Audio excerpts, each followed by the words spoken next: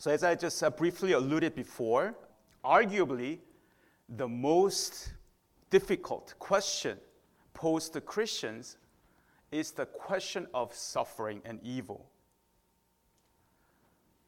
Christians and critics alike wrestle with this problem, this question of suffering, in light of the fact that God is also just and good.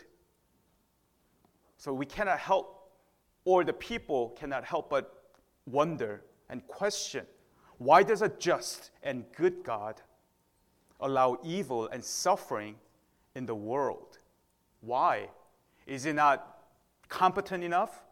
Or is he not good enough? Why, if he's truly good, why does he allow these things to happen in the world? Still, just, even this past week, just other news of mass shooting, and just the news all around is very, discouraging, right? And especially for those of us who are going through pain and suffering, this issue becomes very personal. It's not just a mental and intellectual exercise, but it becomes very personal because we are in pain. We are in pain. We are not even going through pain. We are in pain. Right? It is said that many atheists were once Christians who had gone through tragedies in their lives. And that really, and that really prompted them to become atheists. That with all the things that they were going through, they said, I just cannot believe in a God who would allow such tragedy in my life or in someone else's life. Right? Just this past year, a few of our church members have been really devastated by the passing of their beloved family members. And some of us, even at this moment, are going through a lot because of the illness, of their family members. And when we think about this question of suffering, there is no easy answer. There really isn't. But as we think about suffering, I want to make a point here, and that is that the Christian, for Christians, as Christians, the big question is not the question of why, but how. Why does suffering exist? May not be the answer that we should really seek. But how are we going through the sufferings in our lives? I know we want to know why, but the real challenge before us is how. And what do I mean by this? The Bible emphasizes how to remain faithful in the midst of suffering more than it addresses why suffering exists. The scripture gives some glimpses into why God allows suffering, but more importantly, it provides great resources for persevering in the midst of suffering. We can remain faithful in the midst of suffering by God's grace. And I'm not talking about positive thinking here, right? The prosperity gospel or the likes of Joel Osteen, paint the picture of the reality, or trying to paint the picture of reality by reinforcing the positive thinking. Or just think positive things, right? Put a positive spin to the situation. It'll be all right. It'll just be okay. Just think positive. But we know that the struggle is real, right? We don't simply gloss over or minimize suffering. Right? We don't do that. We don't marginalize it. Or somehow, we're going to somehow trick ourselves into thinking that the suffering is okay. It's not a big deal. Or think about other people. What about this and what about that? Think about people who are in a worse situation, right? So you should be thankful, or you should feel better about what you are going through. That doesn't really help when you are in suffering, when you are going through so much. We don't try to manipulate or try to just trick ourselves in any way. And really the theme of this message is that people of God, people who belong to God, suffer. We suffer. But we also remain faithful by God's grace. That is the main point. We have to have a biblical understanding of suffering. Because when we are in pain, the circumstances and our raw emotions can really dictate how we feel and influence the way we think about the situation. I remember before I came to this church at Embrace, at the previous church, I was serving there for a number of years, and then it didn't end too well because basically they said that the leadership said that we are moving in different direction. But there was the senior pastor resigned, and he went on to another place of ministry.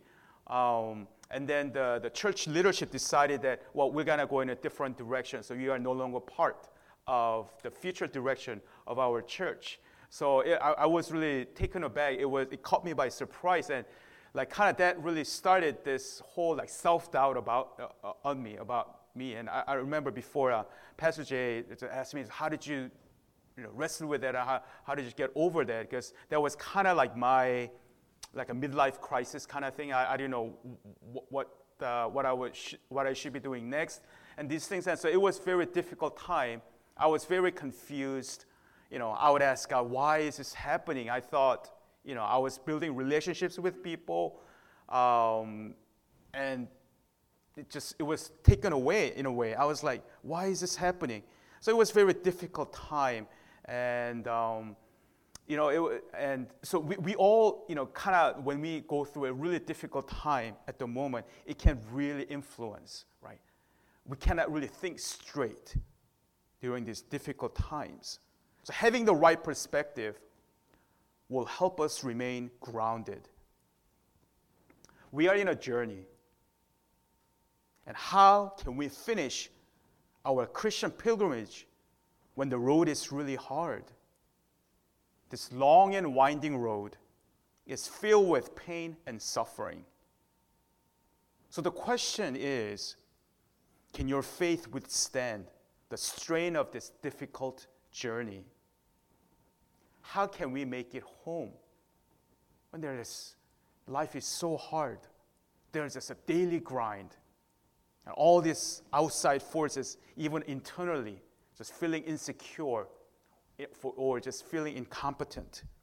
How do we just overcome all these, all these things? It seems like an overwhelming odds are stacked against us. So how can we make it home? We're going to be looking at, briefly, obviously, the book associated with suffering, and that is Job. This book deals with the topic with a surprising frankness.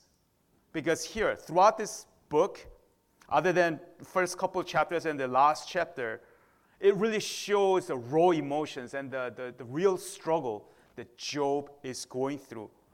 And he's really struggling. And he just really just laments before God. And this book does not suggest that God is evil or incompetent to stop suffering from happening. But the one takeaway from Job is that we are not to be caught off guard when trials come our way. So it's not a question of if, but a question of when they come. And so there are two things that I would like to bring out from this. And the first point is that suffering is universal. The suffering is universal. It is inescapable in this fallen world. And actually, it is integral to being a Christ follower, going through suffering. We cannot simply avoid it or somehow try to just bend our ways, cut corners to somehow avoid suffering. Like it or not, whether we want to accept it or not, trials should be expected. And also, the fact that suffering is universal, it also implies that sometimes that the innocent will suffer. Chapter 1, verse 1, we didn't read it, but Job chapter 1, verse 1 says this: there was a man in the land of Uz whose name was Job, and that man was blameless and upright, one who feared God and turned away from evil. So here, what we see is that at times the innocent will suffer. Now, when I say innocent, I don't mean in the sense of being sinless. Of course, we all are sinful, including Job, every one of us except Christ. But I'm not talking about innocent in the sense that, that we are not without sin or we are perfect. But what I mean is innocent in the sense of having nothing to do with the cause of the suffering. People who were the victims of shooting, mass shooting, victims of the racism. Those people really didn't have anything to do with the cause of the suffering. When somebody filled with hatred or maybe mental illness or what have you, right? And commit crime, the people who happen to have the different skin color or people who happen to be shopping in a certain place or walking on a street, they receive the brunt of the crime. So in that sense, not because they are sinless, but in the sense that they have nothing to do with the cause of suffering. So it does happen. And in this case, Job too. In that sense, he was innocent because he didn't really have anything to do with the cause of the suffering. He was a blameless man, righteous man before God. You know, some suffering is discipline for sin. As Romans 6:23, right, it makes it clear. For the wages of sin is death, but the free gift of God is eternal life in Christ Jesus our Lord. Right? So then definitely the death that we all face, in the end, it is a discipline, right? It is a consequence that we have to face. Ezekiel 18:4 says, the soul who sins is the one who will die. Basically reaping what we are sowing, right? Consequences of our own sin. That's why oftentimes the sufferings that we go through is a result. In the life of David too, right? Because of his adultery and other sins, there was a great suffering. That as long as he was king, he was so often his sons tried to usurp his throne. They came after him at different times. So he was on the run from his own sons. He suffered greatly. A lot of that is because of his own sin. Right. Genesis chapter 3, when God pronounced judgment to the women because of their disobedience, he said there will be pain in childbearing for women. It is it is an amazing thing for a woman to give birth to a precious life. But there will be pain because of the consequences of their disobedience. And as to man, God said, the ground will be cursed because of your disobedience and rebellion. And in pain, Genesis chapter 3 says, in pain, we shall eat the crop. That there will be just a lot of sweat, a lot of blood, a lot of tears that have to be shed for us to sustain ourselves, to get just enough for us to eat. That's why work is hard. Many of us, right? How many of us can really say, well, my work, it's so easy, it's a breeze, right? I have no issues. It's so fun, and it's, very few, right? for many of us, it's hard work. Many of us have to just stare at the screen for 8, 10, 12 hours a day, just make earning. Right? It's difficult. And I hear people really just having a hard time with coworkers or some demanding bosses that they have. Right? At work, it's really hard. All of that is because, once again, part of this, the suffering that we go through, part of it is because sometimes it is because of our sin. The struggles at work, that's how it's going to be. Right? Because that's how God, that was part of the judgment. But some suffering is not a result of our sin. John chapter 9, there was a man who was born blind. And the disciples of Jesus asked him, who sinned, him or his parents, that he was born blind? Because at the time, the teaching was that if you have handicap from your birth, if you are lame, if you are blind, if you are mute, what have you, it's because of sin, right? So they asked him, the fact that he was born blind, is it because of his parents' sin or is it because of his own sin? But Jesus said neither. It was not because of any of that he had to be born blind. It was to display the glory of God. So there are times, not every suffering that comes to us is a direct result of our sin. 1 Peter chapter 2, verse 20 and 21 says this, for what credit is it if when you sin and are beaten for it, you endure?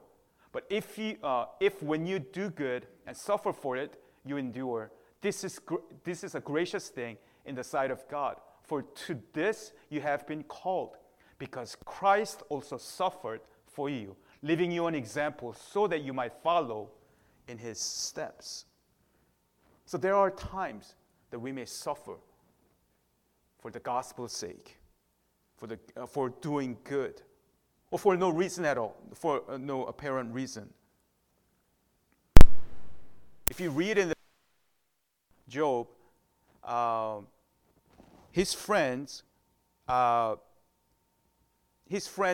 that only the guilty suffer. So they come along when Job was really struggling so much that they thought that Job was suffering was because he was somehow guilty. You did something wrong. So they were trying to just like tell him, you better, you are wrong. You are in the wrong, right? You are guilty. But it turns out that they were wrong. Job was innocent in the sense that he had nothing to do with the cause of the suffering. So one thing that we have to understand is that suffering is universal. And the second point that I want to bring out to you is that God sovereignly sanctions suffering. Can we go to the next point? The second point is that God sovereignly sanctions suffering. Actually, when we can you hear me? Okay.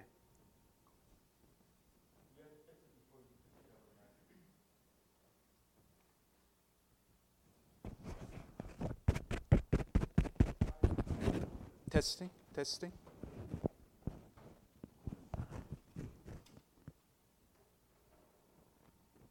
Testing, mic testing.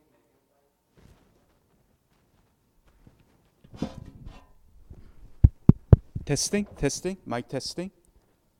Testing, mic testing. Testing, mic testing. Testing.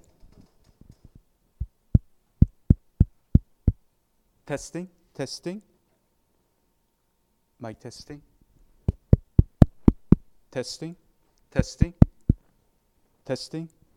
Testing, mic testing. Testing.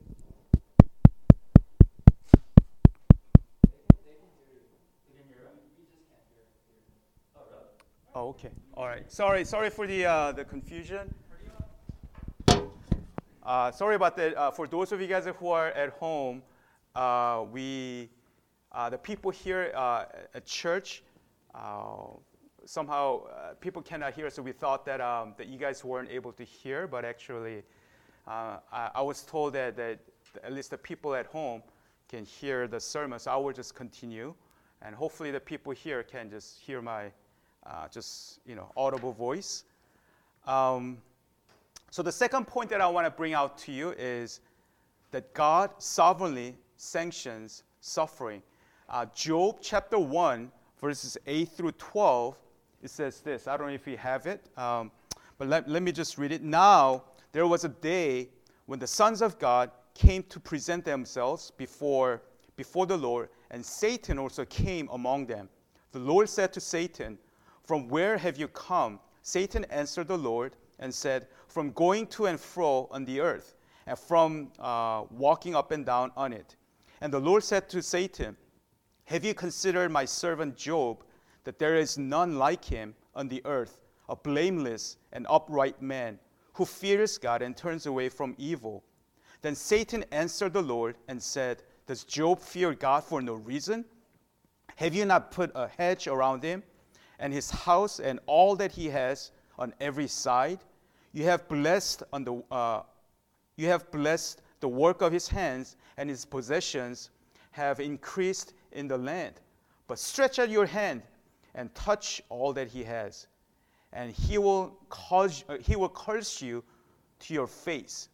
And the Lord said to Satan, "Behold, all that he has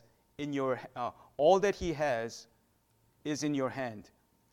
Only against him do not stretch out your hand." So Satan went out from the presence of the Lord. So there's a picture of just the conversation that God and Satan had.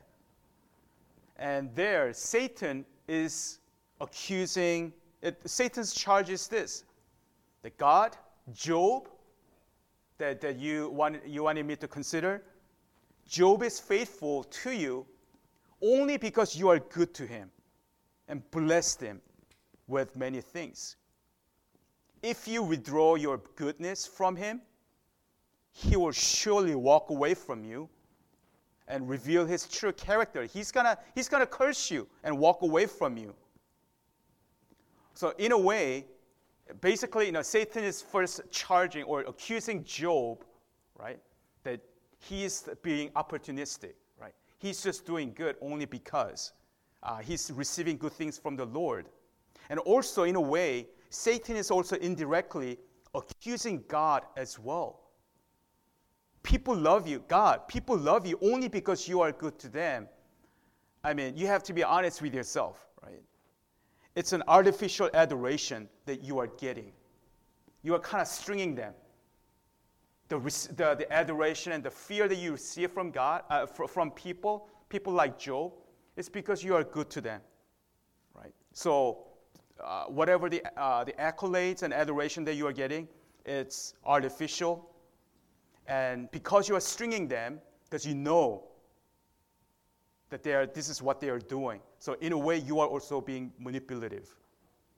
Take away your blessing, and people will curse you. Their love for you is superficial, and it's conditional.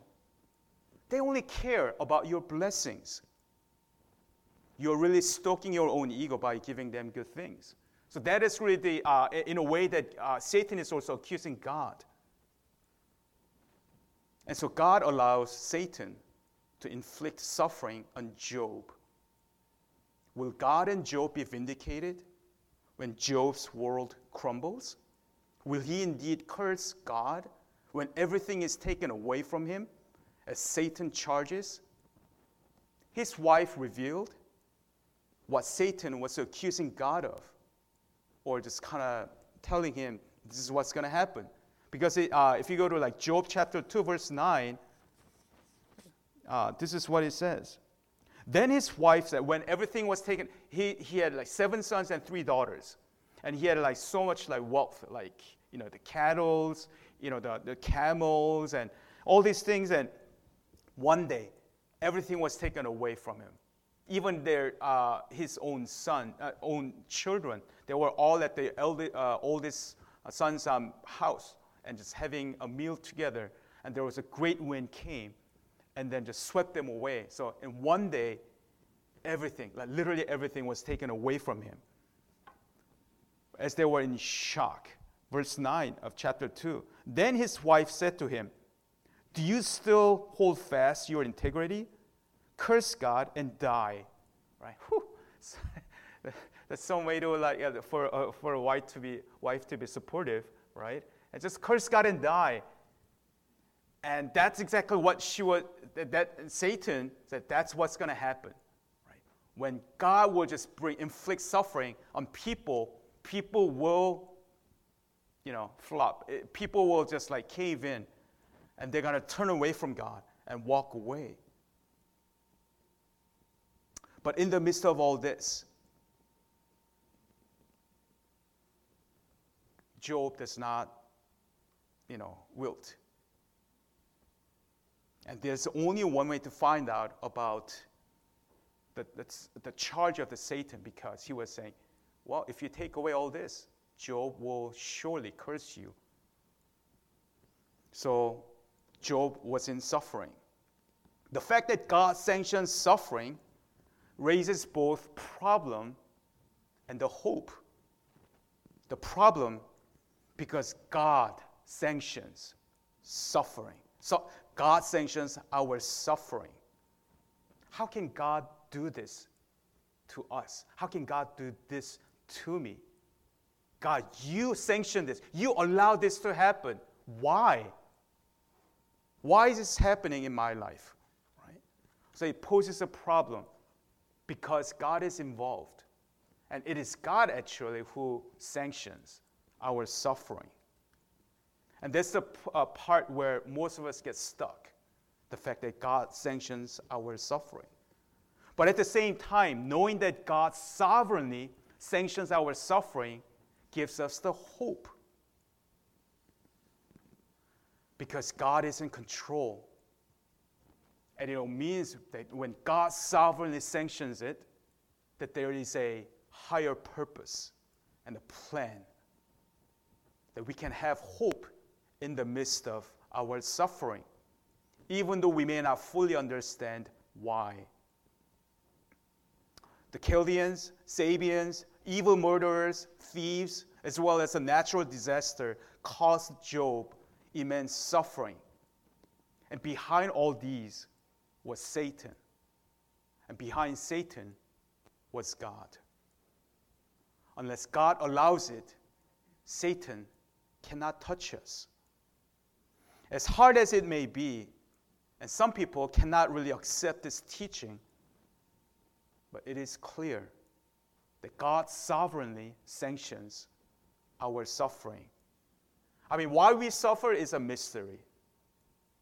It's often a mystery. In the case of Job, actually, God never explains to Job why he suffered so much. He never did.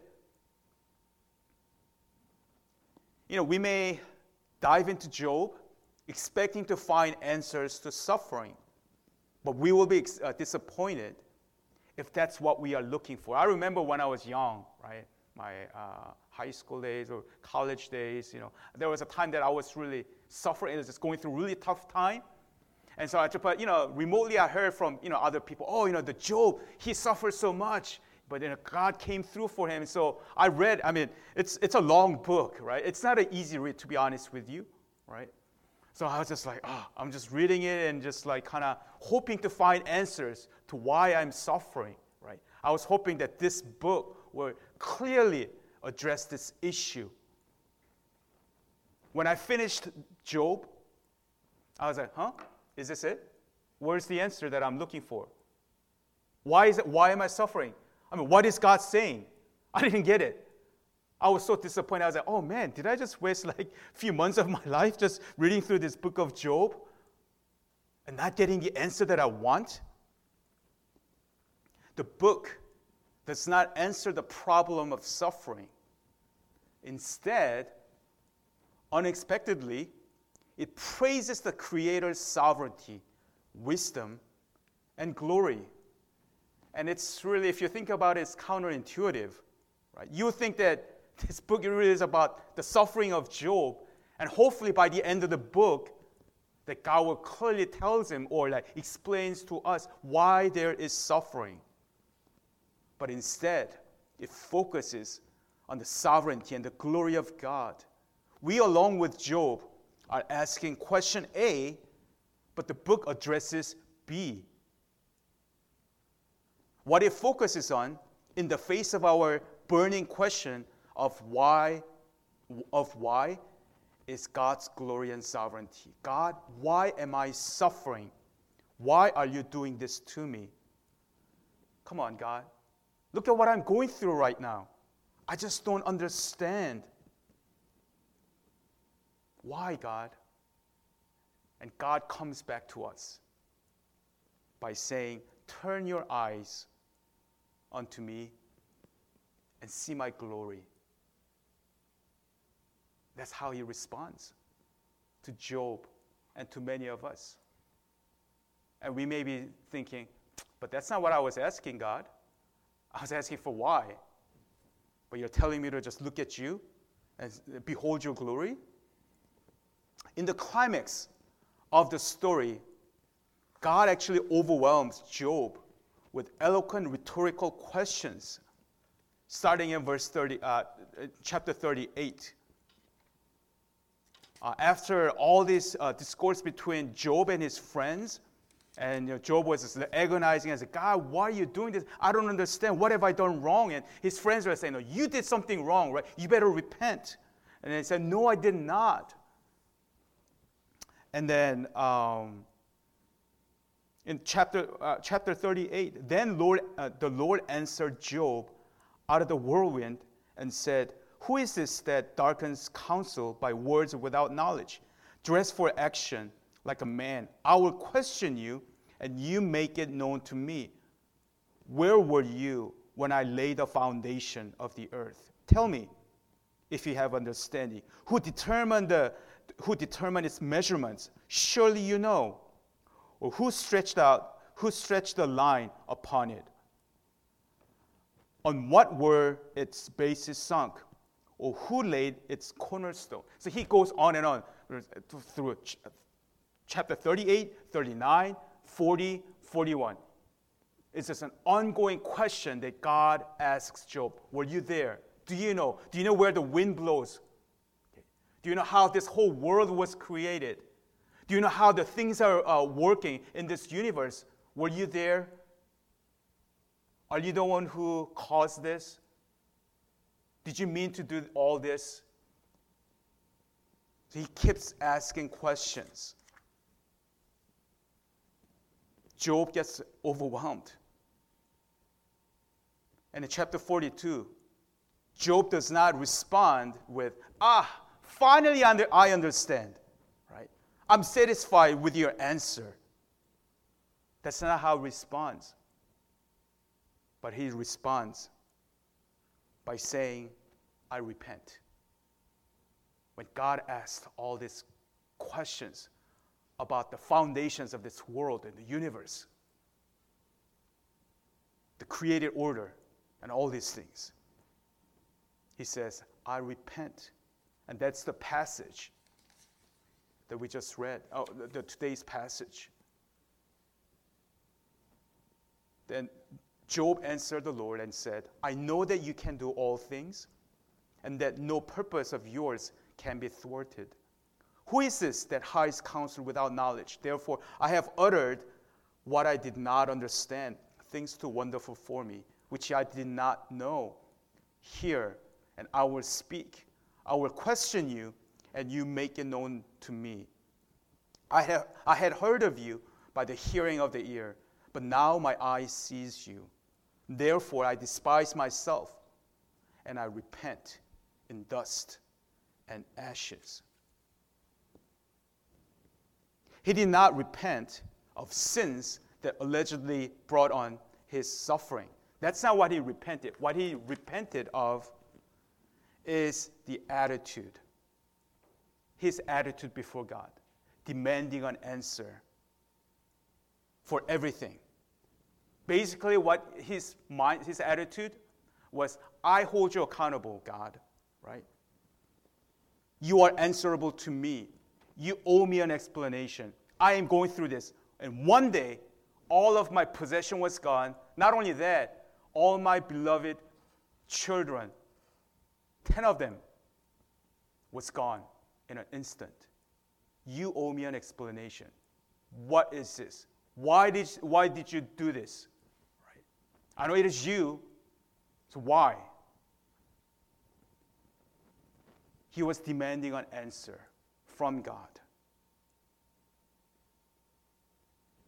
When bad things happen to us, our natural instinct is to make sense of it. And when we cannot do it, then we direct our confusion and frustration on God and ask why. We just, put our hands up in the air and say, why, God? Why? Why me? Why this? However, what Job reveals to us is that God is above and beyond our realm of existence, and He does not play by our rules and expectations. He's sovereign and is not answerable to us. We are. We are answerable to Him. And so often, when we go through suffering, when we ask the question of why, we tend to kind of point fingers at Him. Why? Okay, you did this. Answer me. You owe me an explanation. You owe me an apology. Right?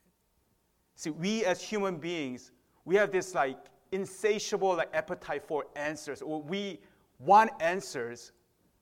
So even to our Creator, as His creation, we demand an answer from Him. Okay, you are in control? Okay, you answer. You answer me. I don't understand, so you better explain it to me in a way that I can accept, in a way that I can understand. You owe me an explanation. That attitude is something that we need to watch out for. And that was what God was pointing out at Job.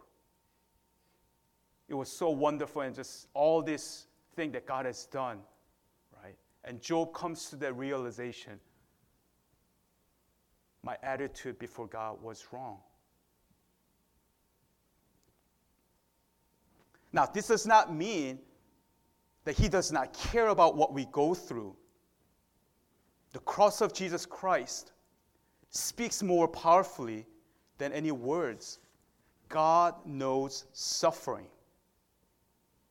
It's not like He's not telling us to just shut our mouth, right, when we go through suffering. He knows our suffering. He gave His only begotten Son who suffered and died for us. And by doing so, the Father Himself suffered much. Ask any parents, any of them. They would rather suffer than watch their children suffer. Isn't that true if you are a parent? Can you just handle watching your own children suffering greatly? Wouldn't you rather just suffer on behalf of your child? When children suffer, parents suffer even more. So when Christ suffered and died for our sins, we will never understand the depth of suffering that God the Father must have gone through. Jesus was crying out on the cross. The passage that we read, the call to worship, my God, why have you forsaken me? Yes, even Jesus Himself asked that why question. So I'm not saying that we should never ever ask the why question. It's okay to ask because we don't understand. We can confess before God that we do not understand why. But the attitude that we bring before God. If He's asking why question to demand an answer from Him as if He were answerable to us, that is not the right attitude. But as Jesus was crying out in desperation, why have you forsaken me? But the Father instead had to pour out his righteous wrath on his own Son. God himself knows suffering. And he definitely suffered more than we have ever gone through, any suffering that we may have ever gone through. When we suffer, let's remember that God himself knows suffering. He's not a God who cannot relate to what we are going through. He experienced it himself first. What he does is calling us to turn to him, recognize that he is in control, that he sovereignly sanctions our suffering, and so that we can trust him. Though we may never know the exact reasons in this life, with the knowledge that all-wise God sovereignly sanctions suffering, we can put it in the right perspective and remain faithful. And we will be home soon. We humans are fascinated with journeys. The Odyssey of Ulysses, the Chronicles of Narnia, Star Trek. Something about traveling draws our attention. But what grips us is the desire to get home. Coming home. Dorothy may see the wonders of the Emerald City, but there is no place like home. She wanted to go home, back to Kansas. Maybe the most profound of the journey stories is the Pilgrim's Progress. The Christian winds his way from the city of destruction to the celestial city, trying to get home. Even the song goes, there's a song, I'm coming home, tell the world that I'm coming home. Something just, when I first heard this song, I was like, it's just like coming home. Tell the world that I'm coming home. Because there is a home that is waiting for us. I know that's not what it's saying, but it just grips us. That's this idea of coming home as we are in a difficult journey. There is something special about coming home. For me, it moves me deeply when I see video footage of the soldiers serving the country and when they come home, right? And when they reunite, when they join their family members, and there's sometimes surprises for their children at school or at other places, not expecting their dad or their mom to come, and then just boom, all of a sudden they appear before them, and then daddy, mommy, and then or just husband and wife, just running to each other, just embracing each other, coming home, right? It really moves me. So what we have to understand is this world is not our home. As we have been looking at the 1 Corinthians in the latter chapters, this world is not our home. Our home is in heaven. And by God's grace, may we persevere in the journey fraught with suffering until we come home, that our hearts will be in the right place, our hope firmly placed on the promises of God and the reality that He will take us home by His grace as we persevere. So for many of us who are going through a lot of suffering, I encourage you to stay the course, persevere. I know it's difficult, but to keep our eyes on the Lord, continue to hope, continue to trust in Him, and continue and stay in the race. And in no time, He will come to our rescue and reveal Himself to us. Let's pray.